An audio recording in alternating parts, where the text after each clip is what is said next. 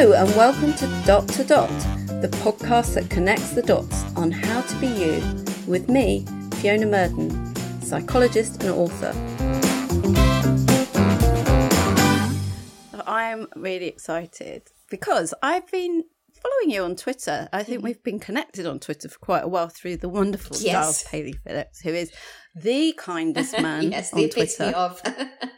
He is. He's just like, he's just pure goodness. You meet him and he just is pure goodness. Anyway, thanks to Giles, I have met you, Maddie Ann Holt, and thanks to you, you sent me your book early as a preview, which is coming out next week. That is, Thursday, which is crazy because that's come really quickly. I remember last year when they said, we're thinking of February the 3rd-ish. I was like, oh, that's ages.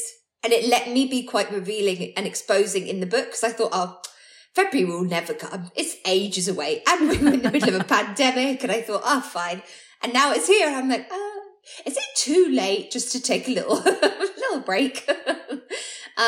So I'm excited. And actually, it's really nice chatting to people who've read it already, advanced proof wise, because it doesn't feel like it's such a jump, you know? Yeah. So I'm doing a lot of podcasts with lovely people like yourself who've read it and want to talk about it. And that's a lovely experience for me for something that's been so private. Yeah, I mean, it's really weird, isn't it, writing a book because you're just there on your own. And I found sometimes with writing both books, I thought I was going mad because it's a bit like this thing of you've got no feedback, you've got nothing coming back at you for so long. And you're like, am I actually making any sense here? But the other thing, I don't know if you'll find this happens, people say, yeah, because when you did that, and I'm like, how on earth do you know that? Yeah. And they're like, well, you wrote it in your book. I'm like, did I? That's a bit much. Yeah, I know. I'm already starting to find that, things like, well, I didn't know that you lived in Tooting. I'm like, oh. Well, I did when I was about, whatever age. How do you know? Because it's in your book. You talk about, yeah, good. Right. Yeah. Okay, good. Yes, I did. And all of this. So I'm kind of, I'm getting used. I think I'm quite clear on what it is that I shared. And I've said this to a couple of people, which was, I don't know if you found this, but especially with a book like this, How to Leave Your Psychopath, it was going to be an all or nothing. So I was either going to do it and I was really going to do it. And I mean, I was going to get in. I was going to, with boundaries, we were talking off the mic about boundaries, but I was going to get myself back to a place of fear, to be quite honest with you, of intimidation, of tension, in order to write those chapters. And some people won't agree with that. And they'll say, well, that's really damaging. But I think that was what was needed. And then there needed to be a resolution, which came at the end. And I also think from a psychological perspective, which of course I'm going to go down that route as well, is you talked about dissociation a bit in the book. And although you suffered the painful end of being in damaging relationships, there are different ways of looking at it, aren't there? Because I don't believe in reliving pain for the sake of it. I don't believe in, desensitizing by going over and over it. But there is another sort of like angle. It's that we need to connect to and make sense of it. And if we can do that when we're away from it and we're not as emotionally entwined, it can be immensely helpful as well. Yeah, I think coercive control, emotional abuse, whatever you want to call it, by its very nature is insidious. It's subtle, beyond belief. And one of the things that was in my head when I was writing this book was, I'm not going to bring the name of the program up, but there was a certain program on the television that did very well. And it was great. I watched it, but it was about a woman who was in a domestic abuse situation. And within 10 minutes, she was, smashed around the face and pushed to the floor and sworn at. And it made me so cross because that is the level at which people think domestic abuse is. And I did before this relationship. At the end of the book, I say, I went to this brilliant crisis counsellor and she said, so let's talk about your domestic abuse. And I said, what are you talking about? It wasn't domestic abuse. It was just a bad relationship. And she was like, okay, we've got a lot of work to do. But now you see, I wanted to write this book that showed the complexity and the subtlety of emotional abuse, because it is far more. And I would say in some instances, I said this rather confusing concept in the book, though, of, I think I said it a number of times. I said, I just wanted him to hit me.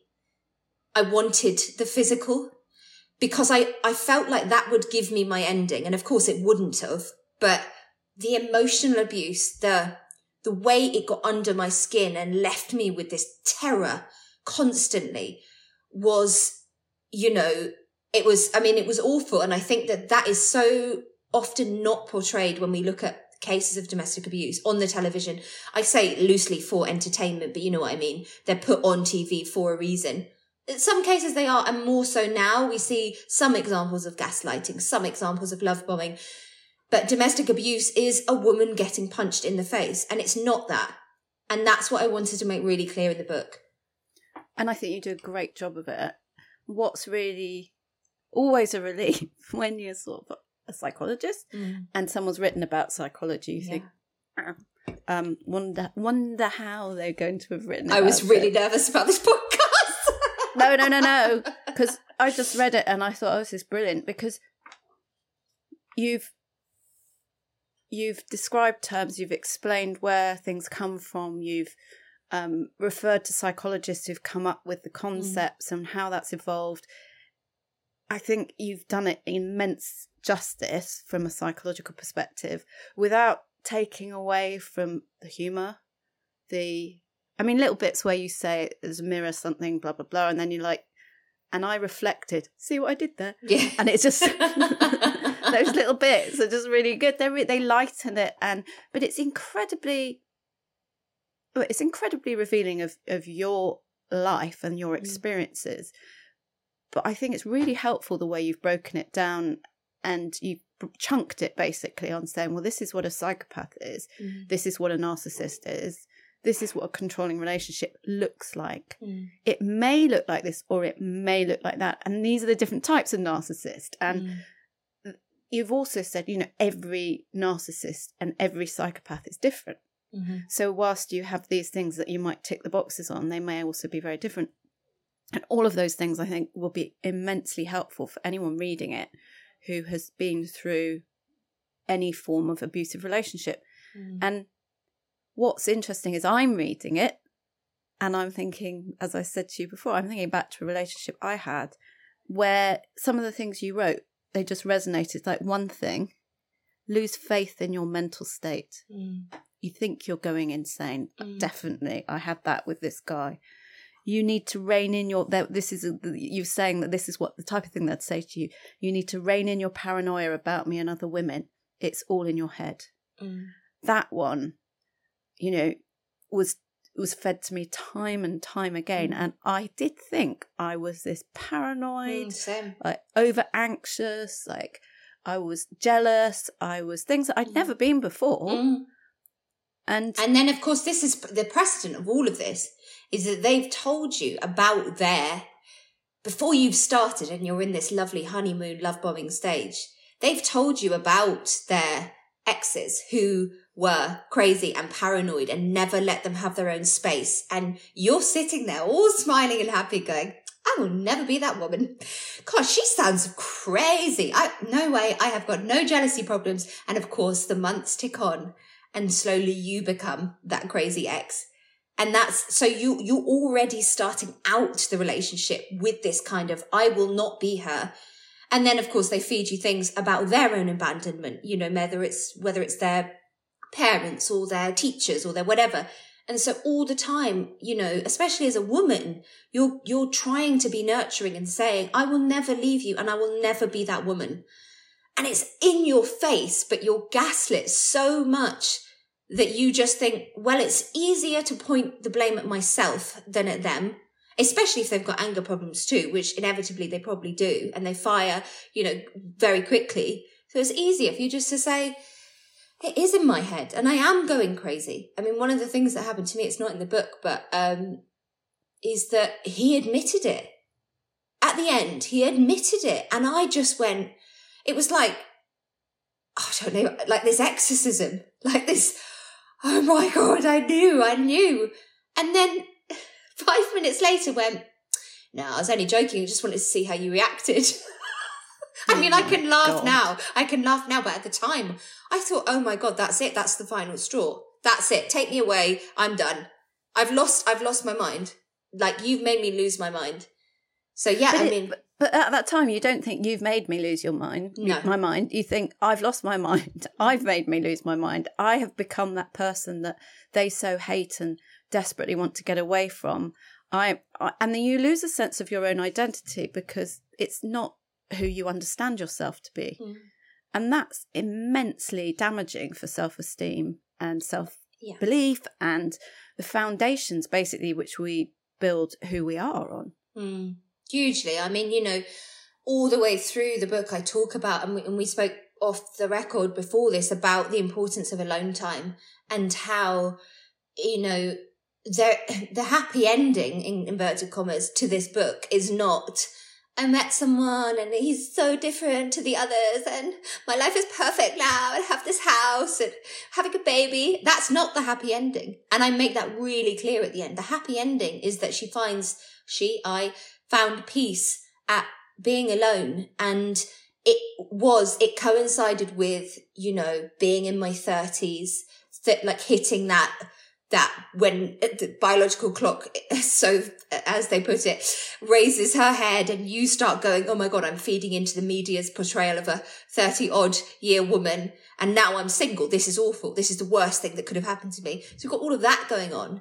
And I just chose at that time. I mean, to be honest, there wasn't a decision for me. I didn't just say, oh, I'm going to find peace in being alone.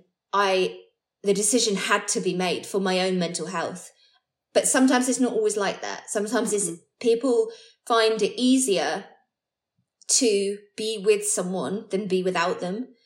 And I did that all the way through my 20s for a solid decade, from one man to the other man to the other man, with never taking any time. And it wasn't until I took 2 straight years out by myself and went through therapy, worked on this book, did all sorts of things like that I finally...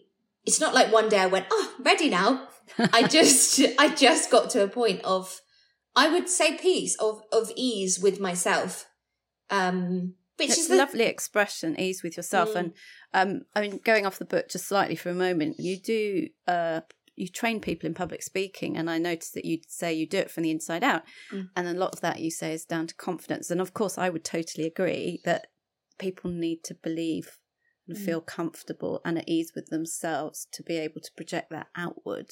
And there's a guy that I worked with on a bit of public speaking stuff in America, and he basically said same sort of stuff as I wrote in my second book, which is mirror thinking. It's like, if you're anxious, the audience are going to feel anxious too.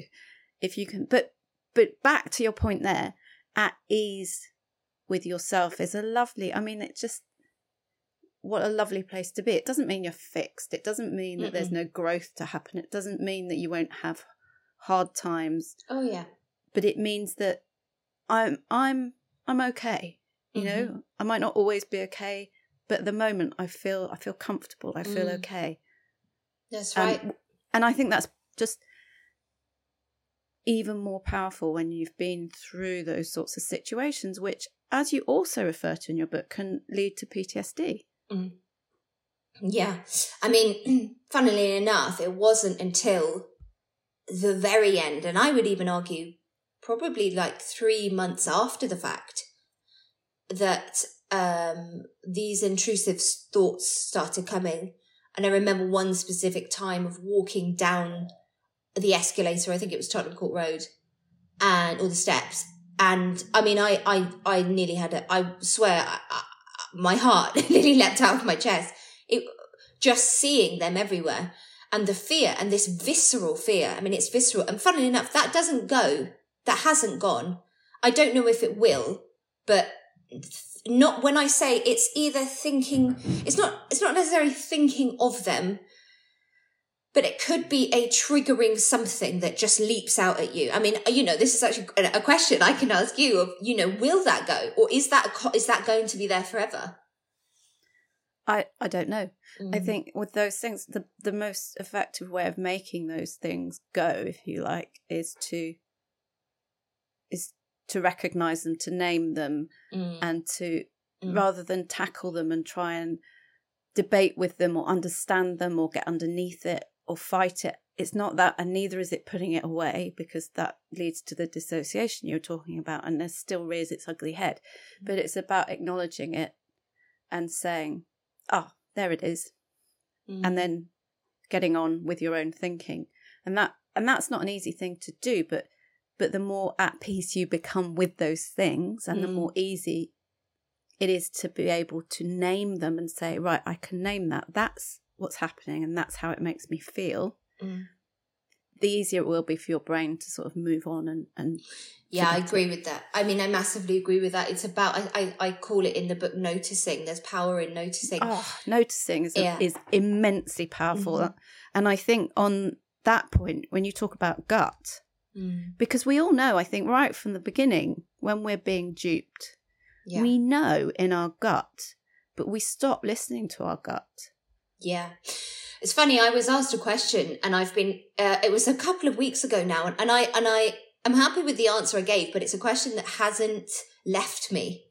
I think it's a really pertinent question, and the question I was asked was, and it was just like a friend of a friend who said, just in passing, oh yeah, what I'm always really confused about is, how do you know if it's just a bad relationship, and they're a bit of a dick, or if it's something that's going to destroy you? Because I never know. And my gut tells me, my gut feels the same both times. And I thought about that, and I thought, okay, so you're asking me, how do you know the difference between effectively a psychopath or a narcissist, or someone on that, as I put it in my book, psychometer, I love that. the upper end of the scale, to someone who has maybe learnt a bit of narcissistic behavior, or who's just a bit of a dick, or who's maybe, excuse my language, but a bit of a fuck boy, or a fuck girl, or fuck person, let's say, to be inclusive. How do you know? And my answer was simple, and my answer was, and it took me a lot of thinking, but I got to it, because I think I get this in the book, and I stress this in the book, and it's something I really want to touch on, which is patterns. When you notice, but one of the biggest turning points for me was that cycle of abuse, which I talk about in the book, that psychological concept of the cycle of abuse, whereby the micro and macro patterns, circular patterns that happen within a relationship, but also with yourself, repeating behaviors, going for the same person. But within a toxic, let's say, relationship or controlling relationship, there will be those patterns that start, honeymoon, that gorgeous bit at the top where it's all love and you get all the gorgeous love hormones. And then things start to feel a little bit tense, so you're getting that adrenaline, that cortisol. You walk into the room, they hide their phone. Your ears are up around your shoulders around your ears. You feel that, I call it treading on red hot coals, that sense that something is imminent. It's almost like there's a big storm coming, but you're not quite prepared. And it's in your tummy, and your tummy is tight all the time. And then, of course, comes the big explosion, and it is the rage and the fight and the accusations. And it could be anything you've done. Doesn't matter what you've done. It will come. You can't stop it. And so then all of that, you're then dealing with all of those big rageful, that you're defending yourself, but they're rageful hormones. And then, of course, after that comes the nice reconciliation. Oh, God. And they won't necessarily say, I'm sorry. 9 times out of 10, they won't. But they will say, it's silly when we fight like this. You don't need to get all worked up, and you've just been through this tornado. Your hair's all over the place. You've cried your eyes out. You haven't slept. You're feeling, an absolute wreck. I remember it so clearly. And when they say, come to you with open arms, oh, stop being silly.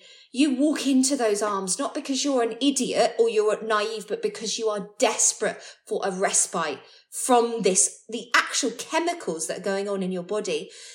And then you get the cut, and then you go and you move on to that honeymoon again. Oh, look, I told you it was going to get here. And then so the cycle continues. And so my answer to that was that look for the patterns, work out, don't ignore the cycles. And that was one. That was one of the biggest things for me. I was going to say that made me go, oh, hold on a sec. I think that's a fantastic description.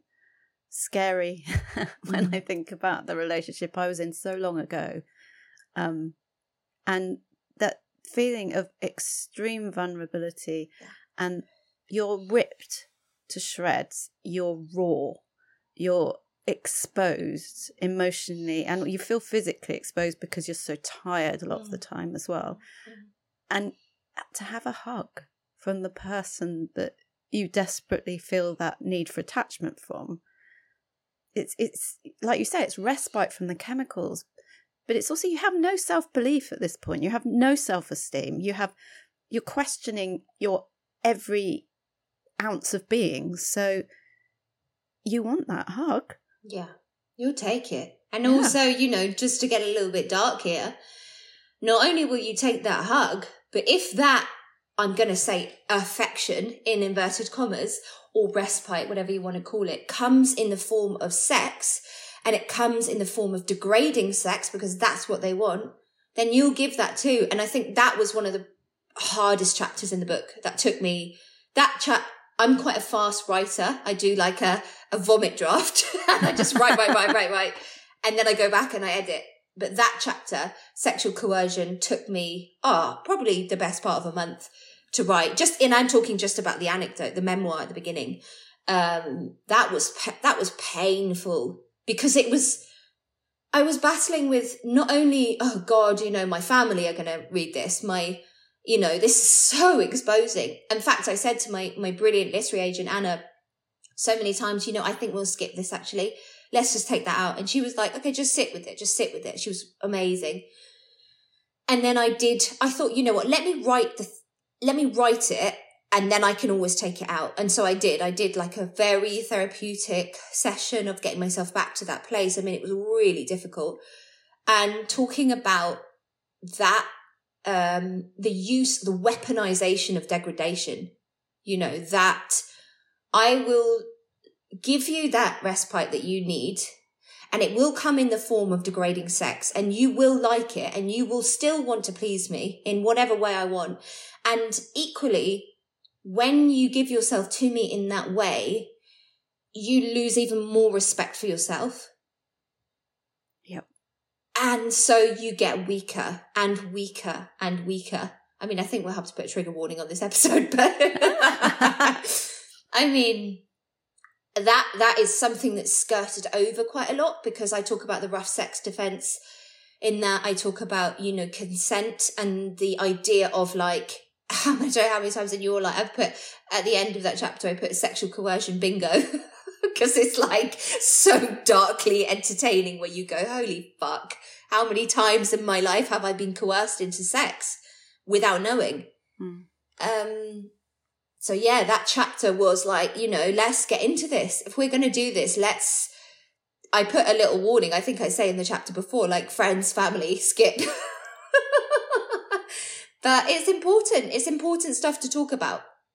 I think it is. And I really admire you for doing it, because I admire you not just from the fact that it will help other people, which is what I desperately want to do all the time, which probably says something about me. But it's also the experience you had to go through to get to that. That's what's so difficult, and incredibly revealing and immensely helpful as a result of that, because it's you saying, hey, this is normal. It's not nice, but this happens. And if you're going through this, it's normal, but it shouldn't be. Yeah. It's too glossy for me. The rough sex is too glossy for me. It's too 50 Shades. There's a layer there that we are not ready to talk about, but we need to talk about. And that is the layer of being, willing to please someone in whatever way they want for the sake of peace. And I put peace again in inverted commas, for the sake of desperately needing affection or love. It doesn't matter how old you are. It doesn't matter where you are in a relationship or not in a relationship. It happens. And, it's skirted over as like, wow, my 20s were wild. I did all sorts of crazy things in bed. But it's more than that. You know, sometimes that is just it. It's just like, oh God, I got really hammered and it was crazy sex.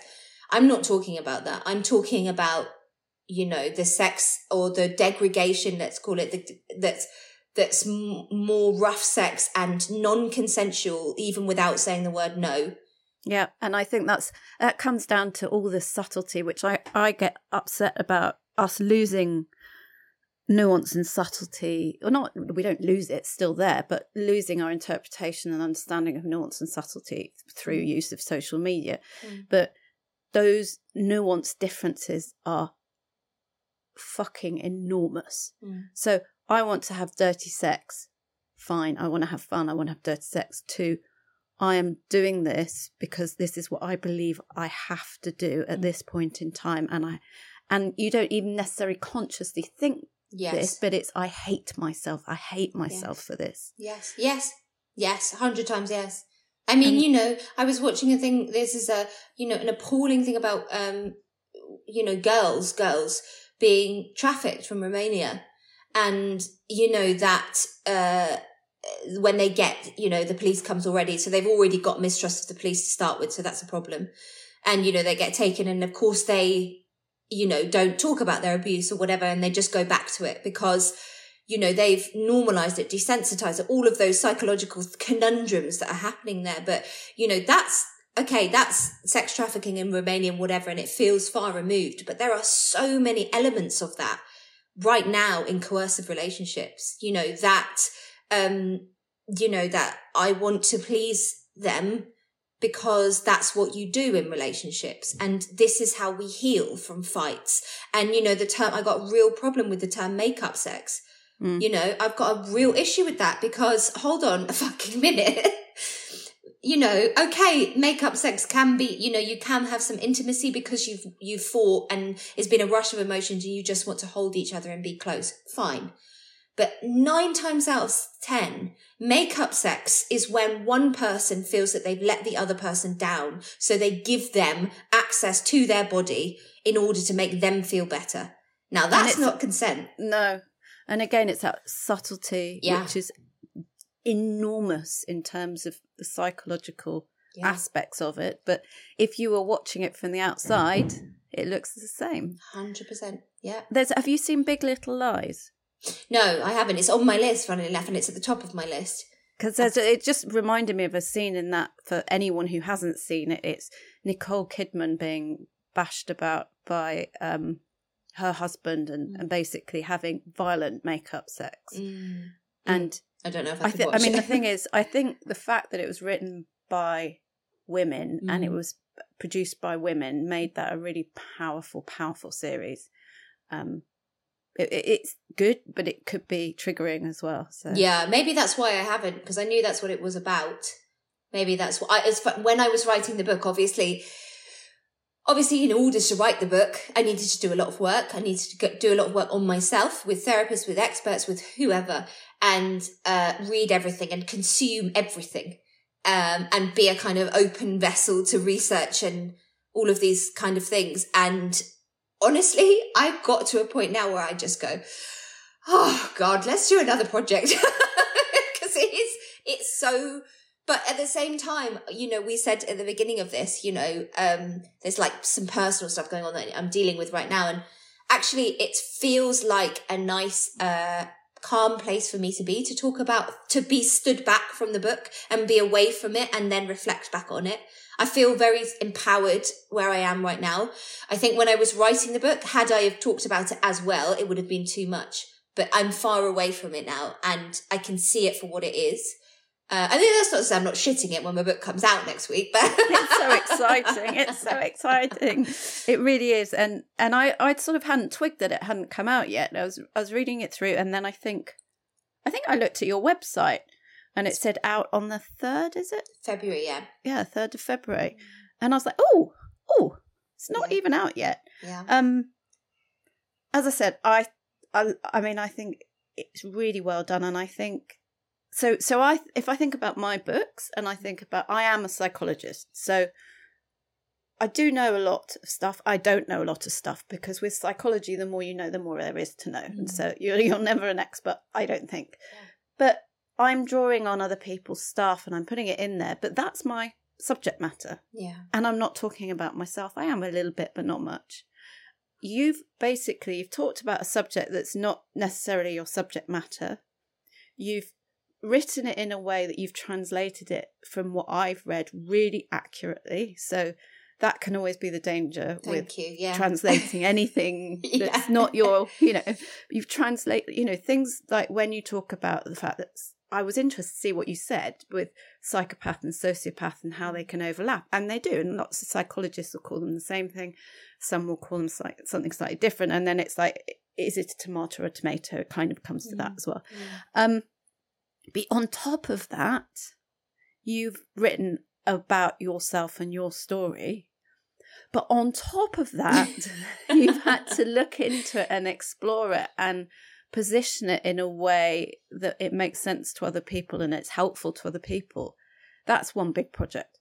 Yeah. I mean, I really wanted to... one of the impetuses for doing the book in the first place was...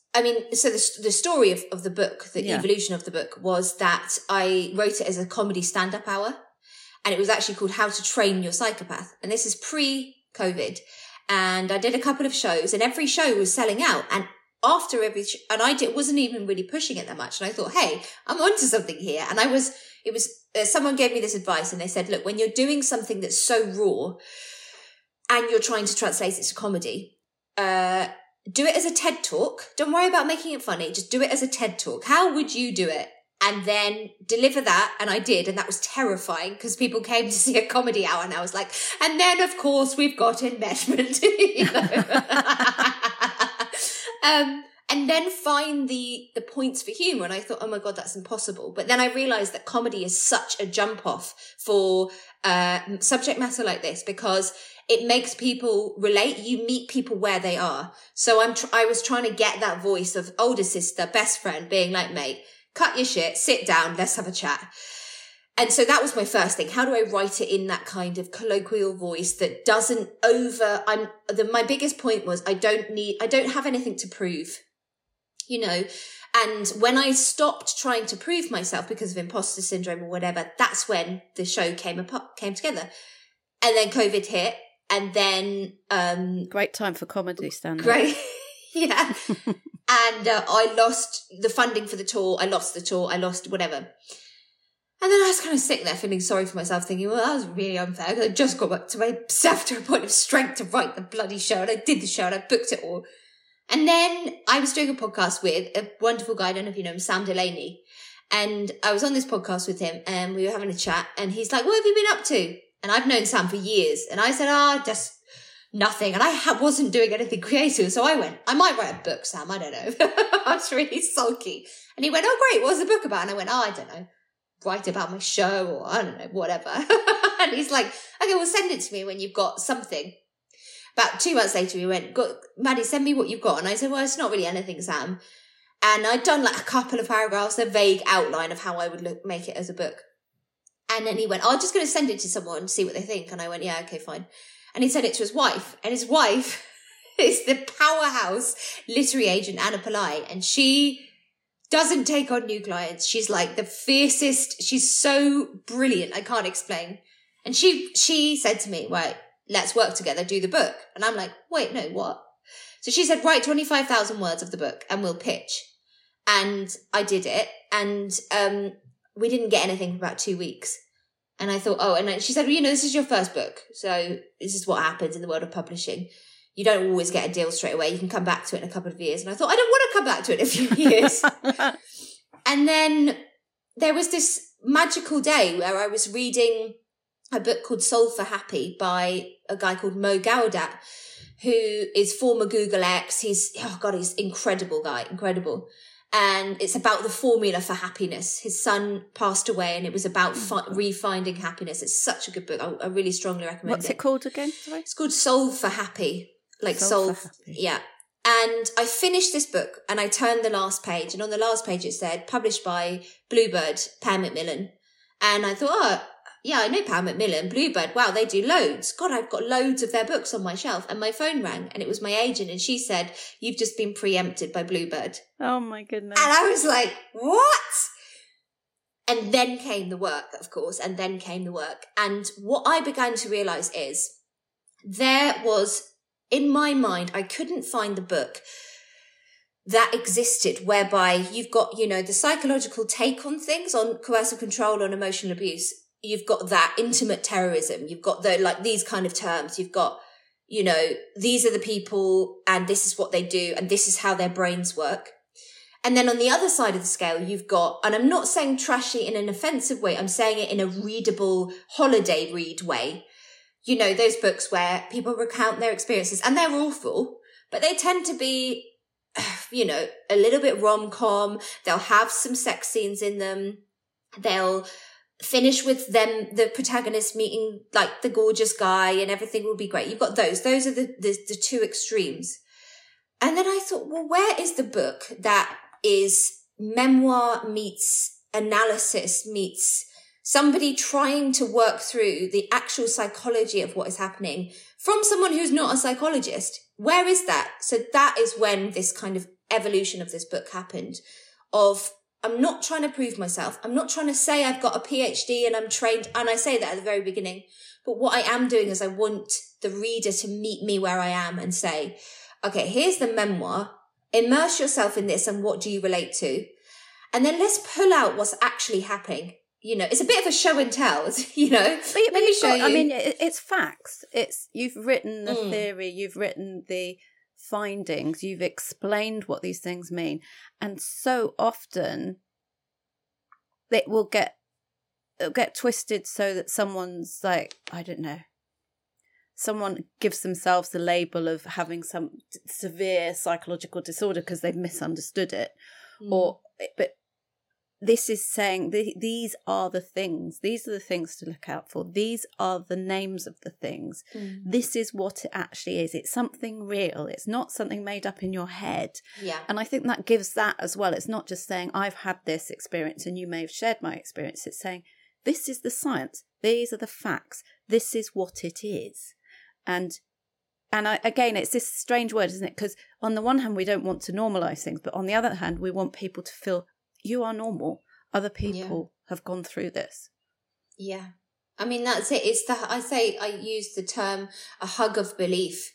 And quite often when I was doing the book and I came across things like Biderman's chart of coercion or, you know, just not even so much because I knew about Dr. Robert Hare's. I knew about that. Like, that's quite general knowledge, right? People know about the traits of psychopathy. So obviously I had to include that, but it was deeper than that. And so it was things like Biderman's chart of coercion and the cycle of abuse that was the hug of belief for me. I think it's the thing I always find with psychology, and the thing I find missing, unfortunately, and it's no one's fault, is that it's not put together. So psychology, it's like you say, there's a pattern. There's a pattern of abuse in the same way as, you know, I was pointing something out to my eldest daughter that was wrong with someone, trying to explain a behaviour. I won't go into too much detail and I'm digging myself a hole here. But she said, but everyone does that. And I'm like, yeah, but everyone does that, but they don't also do this and this. Yeah. And it's like you take things in isolation, whether it's a pattern of behaviour, whether it's a belief, whether all sorts of things, and they don't really mean that much. But when you put them together, and particularly if you put them together in a certain way, that's when it starts meaning something. And it's difficult to educate people on that. I mean, I always said, my mum, what did my mum say to me the other day? She was talking about someone couldn't work out their own nutrition, which puzzled her because she used to be a chemistry teacher. I know that doesn't make sense, but it's my mum saying that. And I said to her, yeah, but mum, the thing is, I'm a psychologist and look at me, I'm screwed. And it's like, it's complex and it's putting that puzzle together. And it's hard enough if you're living a normal, happy, contented life. No one is, really. Everyone's got things to learn. Everyone's got things to learn about the world, about themselves. And putting in abusive relationships just makes that 10 million times harder. So anything that can help people understand is amazing because, as you said, you've got the narrative, you've made it fun, you've made it light, but you've put in factual information and you've put it in such a way that it all comes together. So you have got, how is a narcissist and a psychopath, how are they different? What does that mean? What does a controlling relationship mean? And you've talked about the subtleties throughout as well, because you said, well, you know, someone could be a dick, like you said earlier. It doesn't mean they're a narcissist. No. But actually, I mean, if you add up this behaviour, this behaviour, this behaviour, they're more likely a narcissist. Yeah. Yeah. I mean, that's the thing. You can be in it and going, I remember going on dates at some point in that probably not wanting to be alone phase. And a guy was saying to me, he was asking what I did. And at the time I was doing a lot of comedy. And I said, oh, I'm a comedian. And he said to me, that's great. But, you know, it's quite an unattractive job for a female to have, isn't it? And then later on, and I just, as you do, because I'm polite, whatever, I just went, well, I don't know. But I mean, now I'd go, sorry, what? I love it when someone says something like that and you go, explain your thinking. I'm confused. Do you want to be the my next joke? So I said, I think I just said, I don't think so, or whatever.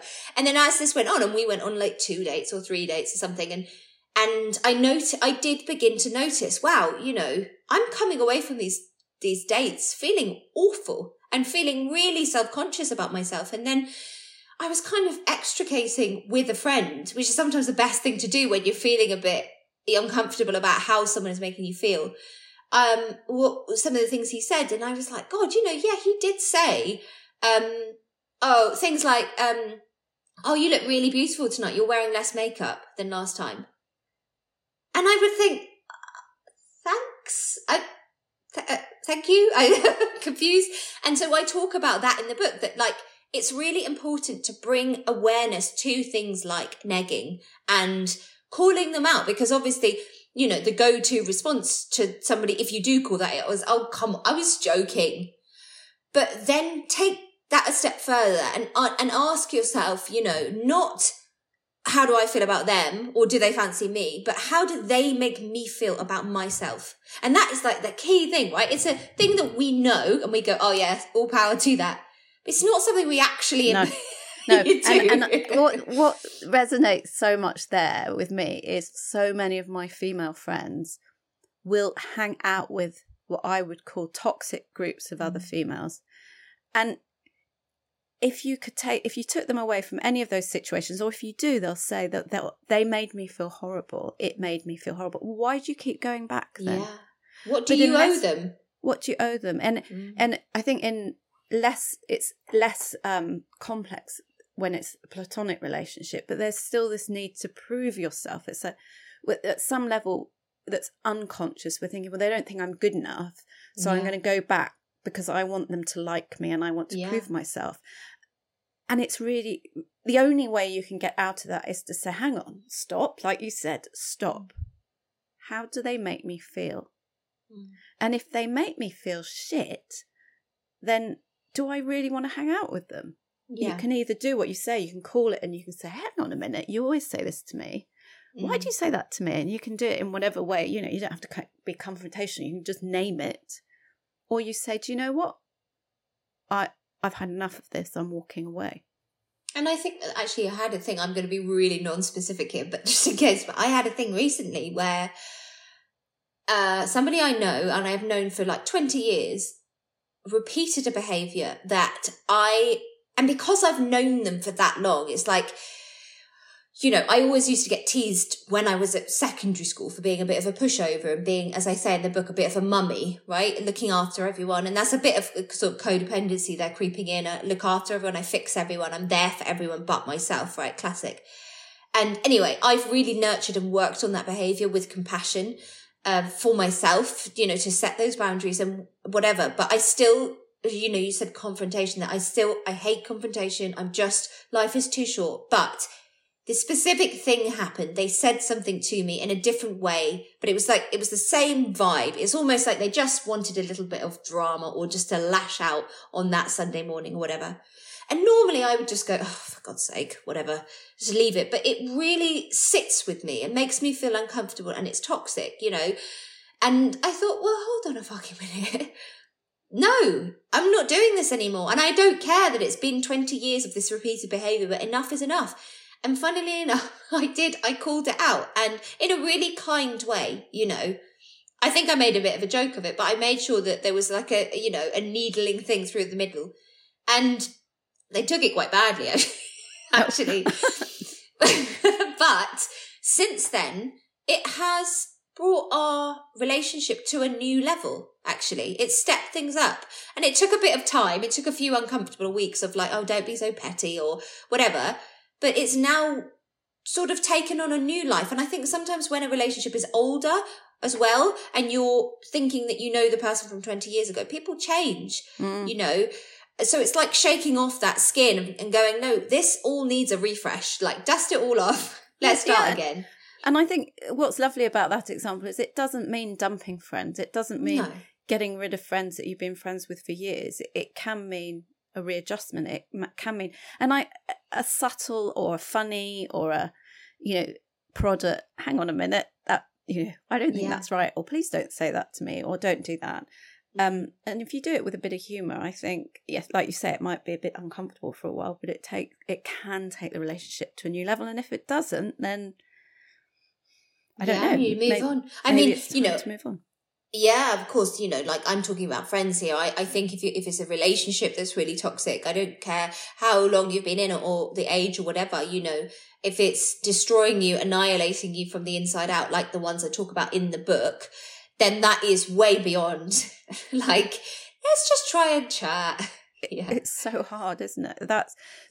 Actually, if we just finish on that, oh, it's so easy. Give me the answer.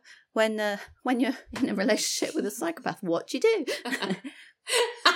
Well, you just walk out the door, of course. Why don't you just leave them? I think I think you need to gauge the severity of the situation, and I don't mean some are more severe than others, but I mean there's always a threat level, and don't overlook that threat level. I think these people, by their very nature, controlling personality types, or controls, as I call them in my book, are their sole aim, to be honest, even if sometimes they would say that they don't mean to, is to tear you down and make you crumble and watch you fall. So that's not going to change.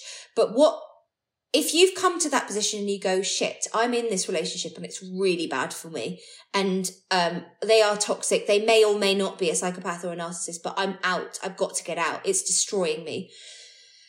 The first thing to say is take it slow. And I don't mean just take a breather and reconsider. I mean, don't just suddenly pack up all your shit and leave, because you are much more likely to bounce back again and to go back to that person. I would say, slowly and safely work out what your exit strategy would be. If it is a very dangerous situation, pack yourself a safety bag, get your ID, get some personal things. If you have children with that person, then get a few things for them. Perhaps leave a bag with a neighbour or in a hidden place. Work out where you're going to go. So stay as calm as you possibly can. It's likely that you are absolutely terrorised and exhausted and probably very thin and whatever else. So slowly work out, where will I go? Whether it's a refuge, you can call the National Domestic Abuse Helpline. There's various ones, whichever country you're in. Work out where the emergency refuges are. If you have still some contact, some people are completely isolated, I know I was, but if you have contact with friends or family, find somewhere to stay. The main thing to say is don't make it a conversation with your perpetrator. It is not, listen, I've had enough and I'm going, because you never know what is going to happen. They can fly off the handle. It is not a conversation. You are doing it and it's your choice and your choice only. Find the right time to leave, whether maybe they're at work or something. And start as soon as you're out that door and you've got yourself to safety. I talk about a safety squad in the end of my book, which is having allies around you that you are going to be totally honest with. So, okay, yes, therapists, counsellors, all of that, but I'm talking about somebody who is there with your safety at the top of their mind. So yes, obviously block them, although that's a very difficult thing to do because I didn't do it. And if you read my book, you'll see what happens when you don't do that. Expect them to come back and try and find you. The rate of femicide, the rate of, violence towards women and girls and also towards men is the highest just after leaving. Like, that is a very critical time. You are at your most vulnerable. There are some horrific stories out there of women who've been lured back, you know, on the sake of false hopes and promises about what could be, and then getting killed by their partners. Like, don't think that they won't do it. They're out there. So protect yourself, protect your children, stay with people that will look after you. If you need to call the police and put in a report, then do. It's important to have these things logged. Make sure that I say expect to go back in the kindest of ways, not in a non-judgmental way. There are techniques and tactics that they use, things like hoovering in the book, which is basically them trying to suck you back into their lives. And they are very clever. And when you are weak and vulnerable, your brain will tell you, oh God, it's just easier. Isn't it just easier to be with them? Like, this pain that you're in right now, when you extricate yourself from their life, this is horrible. You were better off there. Like, you had some good times. Just go back. That's what your brain will tell you. Write yourself a list down. Better if you do it with someone, and remind yourself of the way they made you feel. And try and just remind yourself of those feelings. If you need to do some meditation and even get yourself back to that place. I know it sounds completely anti-conventional, non-conventional, but I mean it. Like, literally bring yourself back to that feeling of terror, and then remind yourself, okay, this is what I need to get away from. And be really cautious, because they may well try and win you back because you were great for them. You were their ego massage. And slowly, I think over time, if you stay firm and you have your little safety squad and you speak to the police and you start therapy, whether it's online or not, there's free therapy out there. People think that you have to spend a load of money on it, and you don't. If you don't have the money, which if you've been financially controlled, you may not, then have a look at things like talking therapies, and work through that process, and understand that it's not weeks, it's months or years, to get away from these people. But, you know, there's, as with, like, if you look at cases of stalking, it's not, these people won't just suddenly stop. You're not just suddenly safe because you're out, and you've got to remind yourself of that. There's things that you can do to protect yourself. Surround yourself with the right people. Make sure that you're not alone. Inform the police. Get people on side. Report behaviour. And I think that's an amazing checklist. And it's Women's Refuge in the UK. I'll put that on my website, and I'll put some stuff for where the other main listeners are on the website, on the podcast notes as well. What I'm thinking there is, if you're listening and you think, well, he's or she is not violent, or they're not a physical danger, remember the psychological impact it's having on you, because that's dangerous as well. And you may think, well, it's not serious enough to report to the police. Fine, you might be in, say, a relationship like the one I was in. It wasn't serious enough to report to the police, but I still shouldn't have been in that relationship. And it was still incredibly damaging to my emotional health over a long period of time. So there are degrees in between that as well, where you still need to be thinking seriously about, is this really what you need for your life? Is it serving me? You know, what person is it making me? Because I knew at the end, as they say in the book, what you put up with at the end of that relationship is not what you would have put up with at the beginning. Oh, and I love that, actually. That's one of the many things. I've got a whole list of things that we haven't talked about that that I loved in your book. But that's one of the things, is would you have put up with this at the beginning of a relationship? I think it's a really useful gauge to go back to and think, if I started the relationship like this, would I be putting up with it? And equally, if you saw a friend or a loved one going through it, would you think it was tolerable? Would you think that was okay? It's just so many signs. Yeah, so many. Are you being secretive about it? Are you not telling people that you're going on dates with that person or seeing that person? Why not? You know. Like, you sometimes got to get a bit real with yourself. I mean, we could just talk about this endlessly for hours, but there are, like you said, really nicely, that the book is sort of blocked up, and the sort of last segments of the book are for friends and family who've got people in those relationships, what to do, how to help them, but also for people in them or who have been in them, to help you remove the toxic shame, because it's easy to go, I blame myself and I should have left. Well, it's not that bad. Well, it's not that bad. Yeah. I think, but see, just to finish off, on a lighter note, it is funny. It is funny, and you're funny. You are an ambassador for Women's Refuge, aren't you? Women's Aid, yeah. Women's Aid, sorry. Women's Aid, get it right, Fiona. Which I think is amazing as well. But I think it's possible to have humour even in darkness, and darkness in humour, and vice versa. And I love that you have brought this concoction together as something that's quite nuanced and complex, but translated into something that's quite fun and digestible. And I'm really sure is going to help a huge number of people. So thank you so much. Thank you for talking to me. Thank you for all your lovely words. And yeah, let's do this publication. Yay, exciting. Everyone. Yeah, I'll put the links in the show notes as well. Everyone go and get it. Because even if you've not been in a relationship like this, guaranteed someone you know will have been. Yeah, definitely. Thanks, Maddie. Thank you.